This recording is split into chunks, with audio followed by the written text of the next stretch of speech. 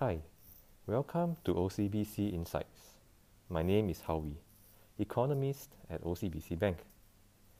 Welcome to another week of Tuesday Commodities. On balance, there are no changes to my views from the last couple of weeks, and I think that they are all coming into play quite nicely now. Yesterday we had industrial production data from China, which is pointing to a further demand softening, especially for the steel and crude oil markets. Last week we saw iron ore lost about 5% due to the Australian coal ban by China, and we think there is still plenty of downside for iron ore from here.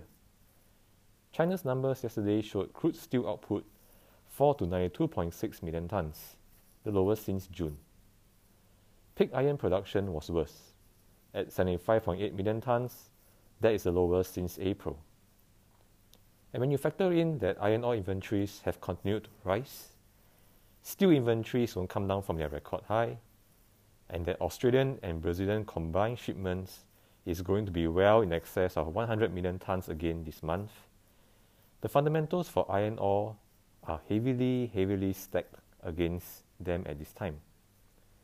The only thing that is giving some breathing room to steel margins is that the RMB has continued to strengthen, making the cost of iron ore imports breathable.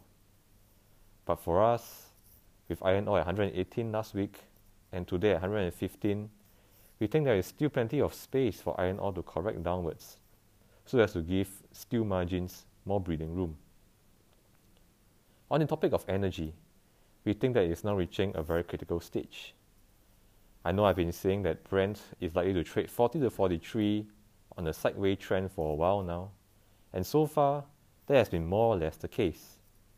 However, we are at a stage now where the 50, 100, and 200-day moving averages have converged at a single point at 43.50, and Brent itself is just sitting a fraction below that level. The next event that happens will either pull Brent above or below these converging moving averages, and will hence, and most probably, set the next direction for crude oil in the medium term. So what are the possible catalysts that will pull Brent above or below these moving averages? On the horizon, we see two events.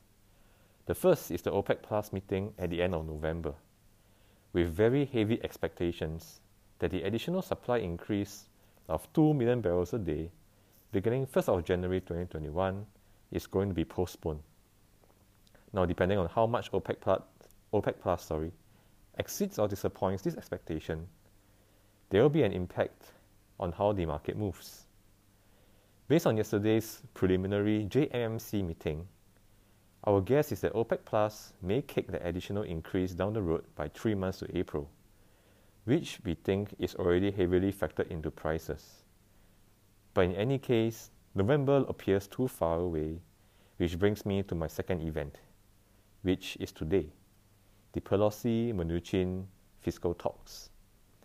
If both Democrats and Republicans can iron out a fiscal deal, which my guess is no, but if they can do it, we might see Brent inching above these moving averages.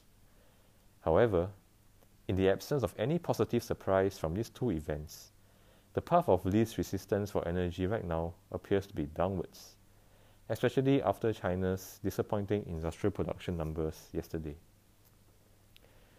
So for us, we still think that the agriculture complex is worth going long, expressed via soybeans or cotton, especially cotton given China's heavy buying of American farm products.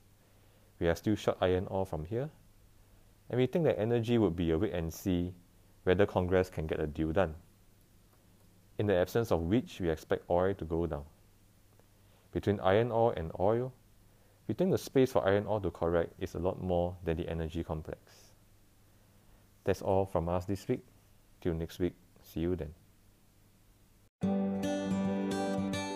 This has been a podcast from OCBC Bank. Follow us on Spotify for more episodes like the one you've just heard.